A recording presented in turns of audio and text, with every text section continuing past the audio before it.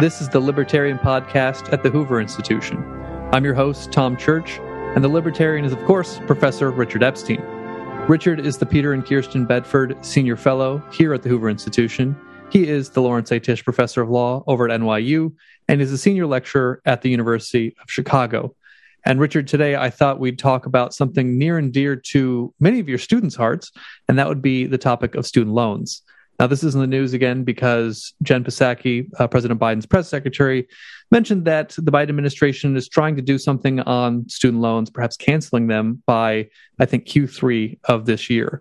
Now, we're talking about $1.7 trillion in outstanding loans.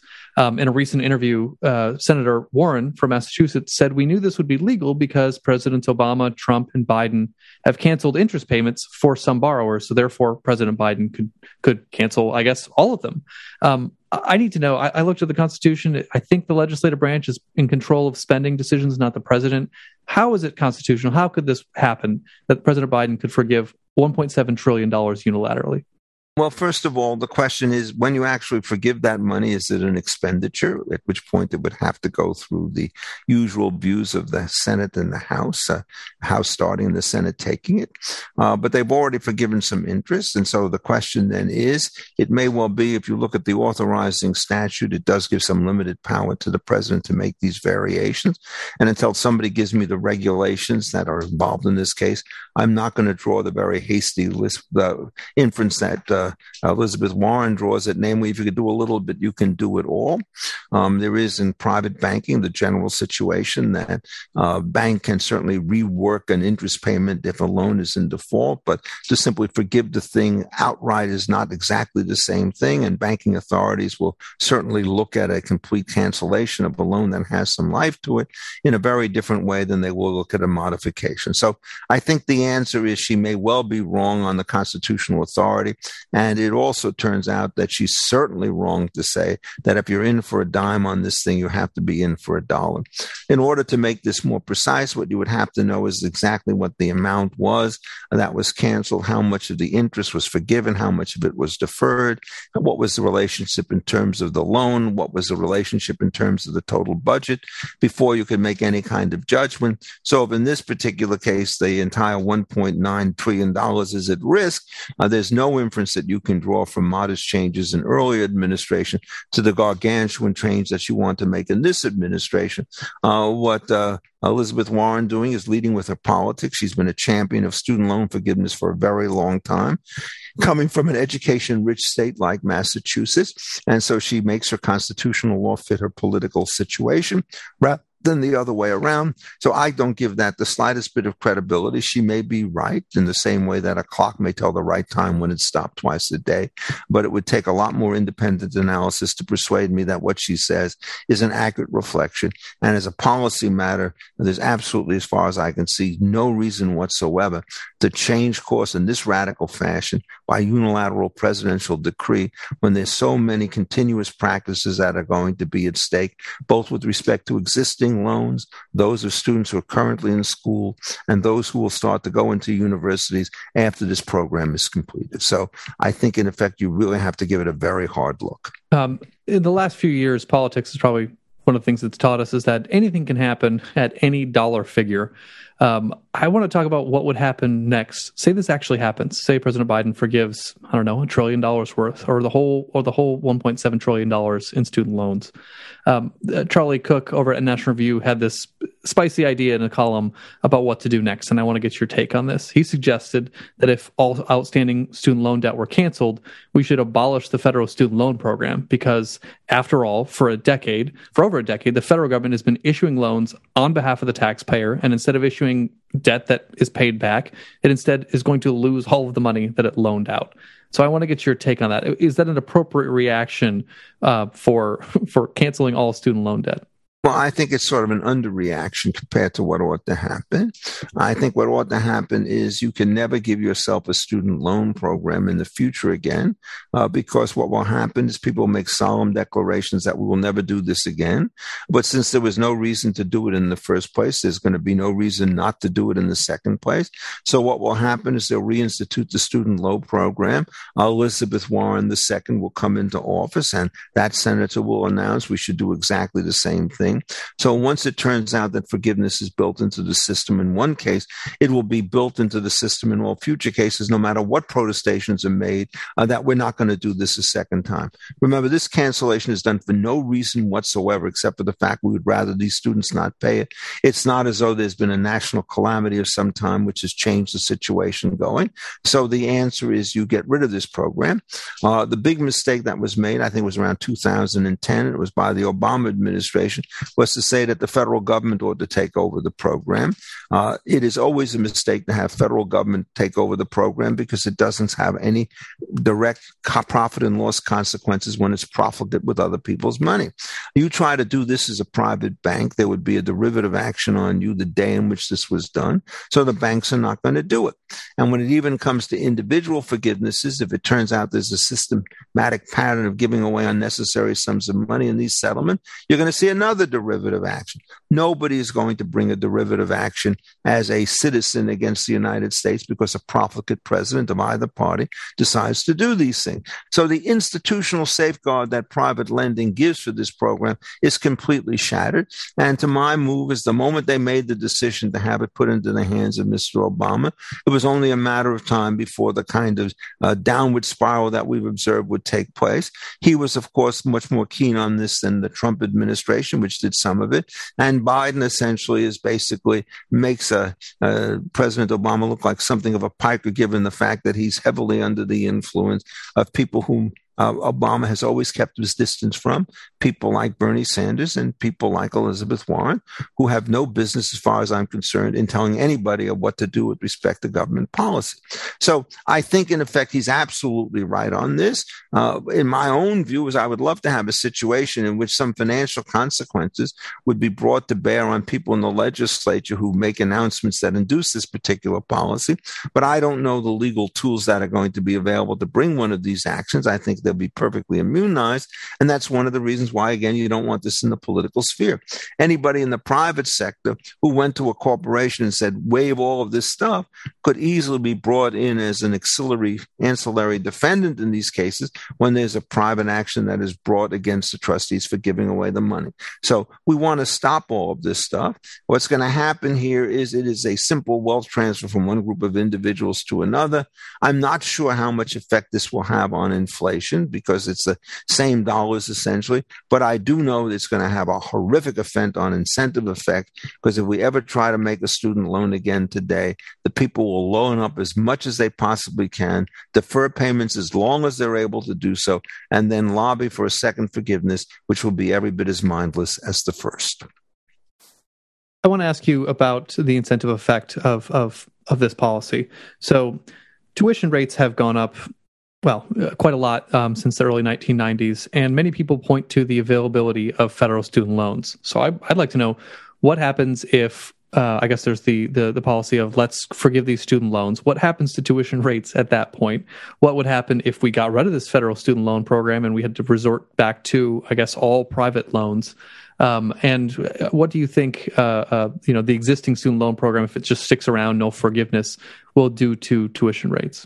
Well, if it turns out you put it back into private hands, there will be no spigot going to the federal government, rather to these private universities. So they will start to actually tamp down on the kind of tuitions that they could charge. They're also going to have to do some reorganization internally to make sure that they're more efficient.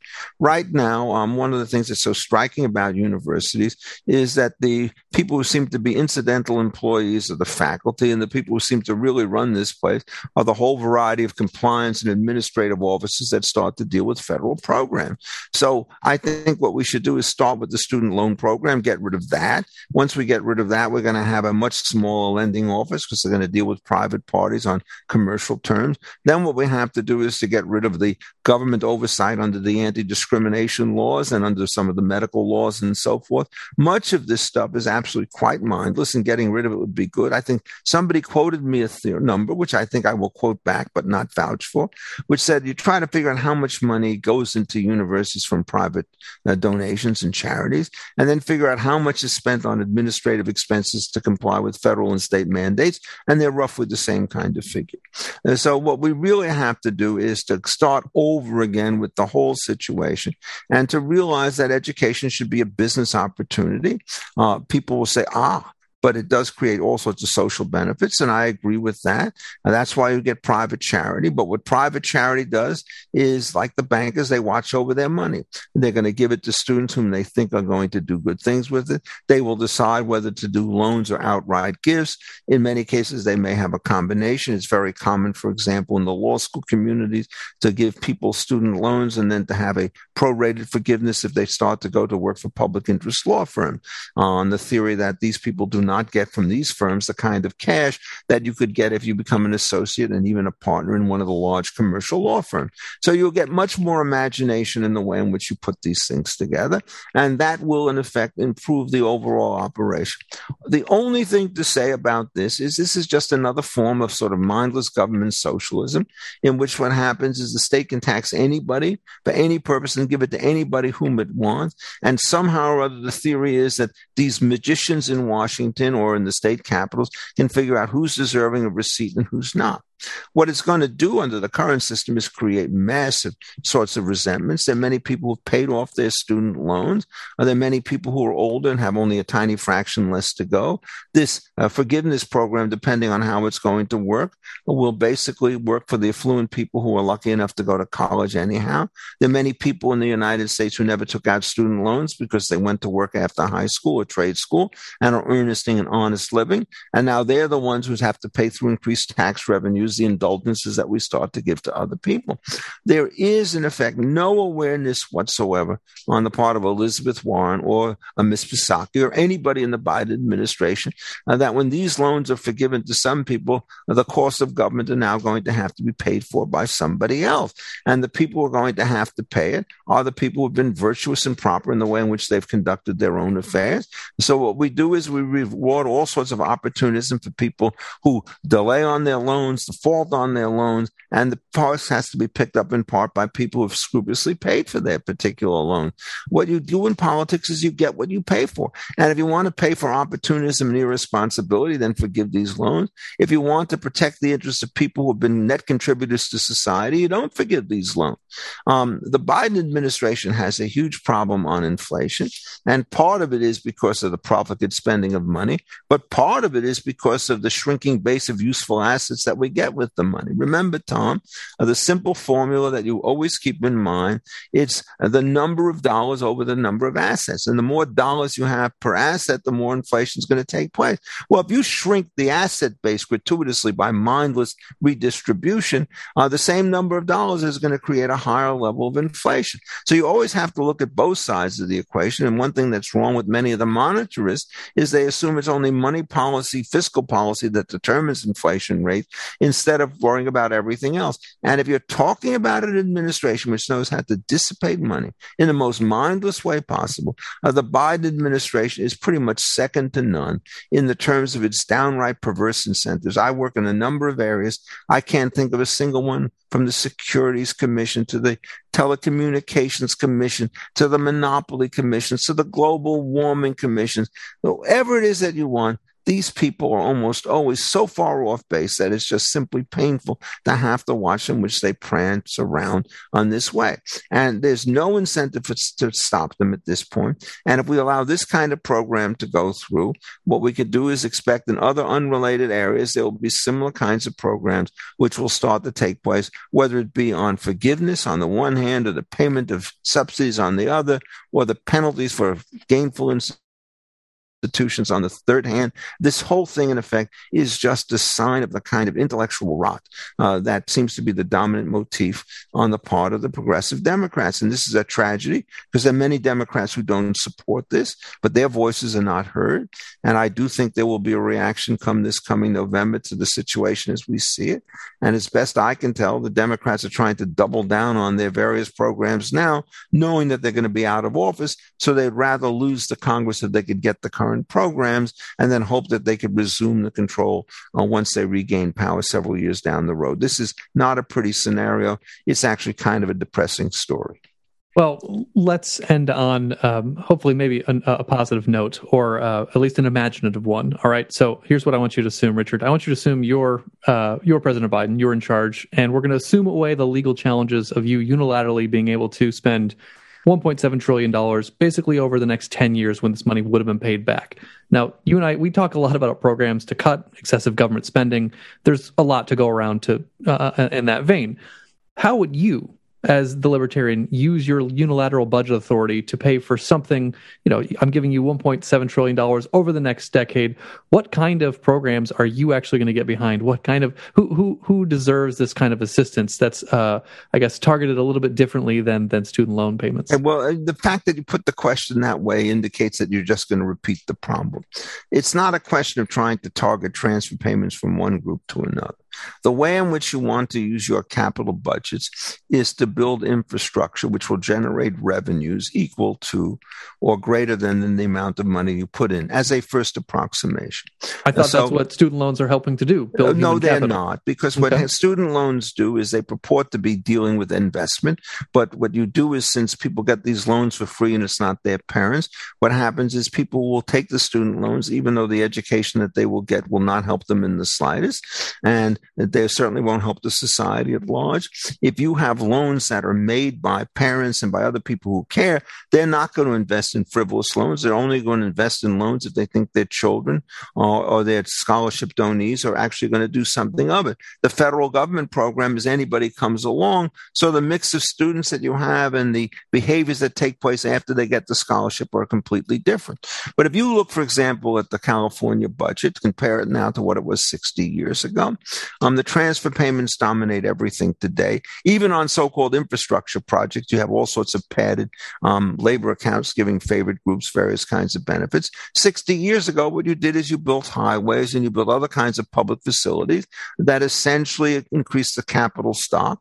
And you did it in areas where private investment were very difficult to obtain. So if I had this kind of money, what I would start doing would be to look at the kinds of capital improvement projects that I think made sense. And I would try to figure out how it was that I could support those. And I would try to cut out all the subsidies that are given to all sorts of things that really don't make sense. And for example, I would try to be much more rational in the way in which you dispose of various kinds of water resources, which are often sold at below market rates.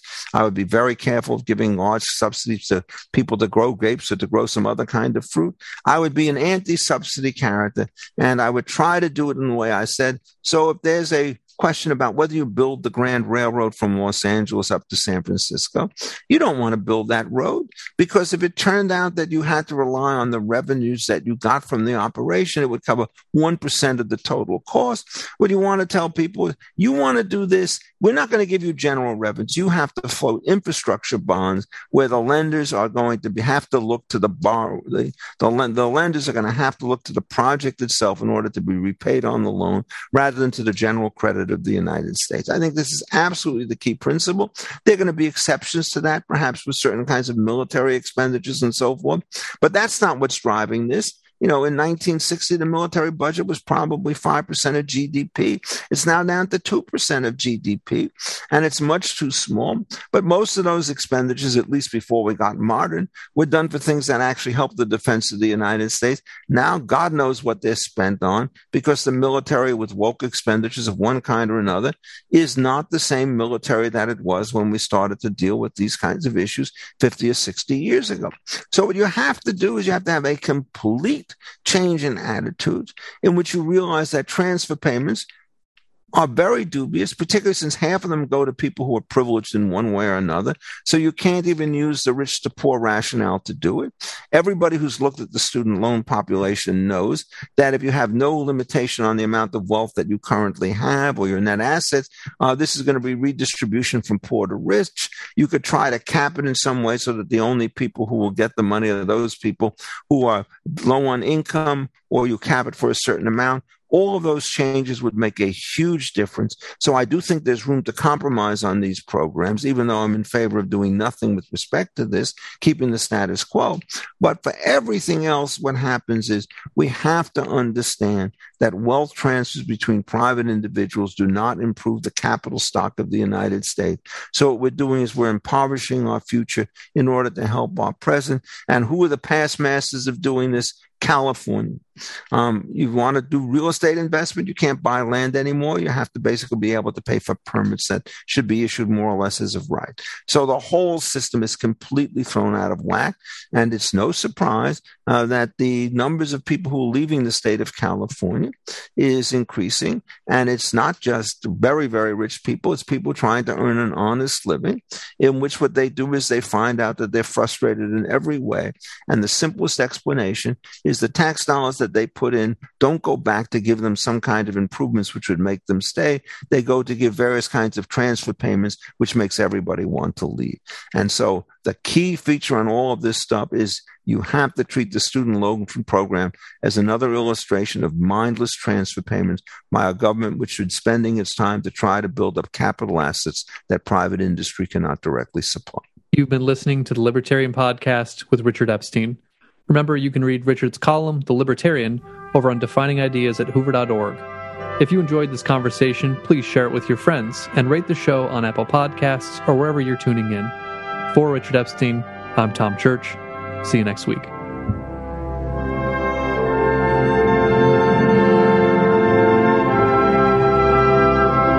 This podcast is a production of the Hoover Institution, where we advance ideas that define a free society and improve the human condition.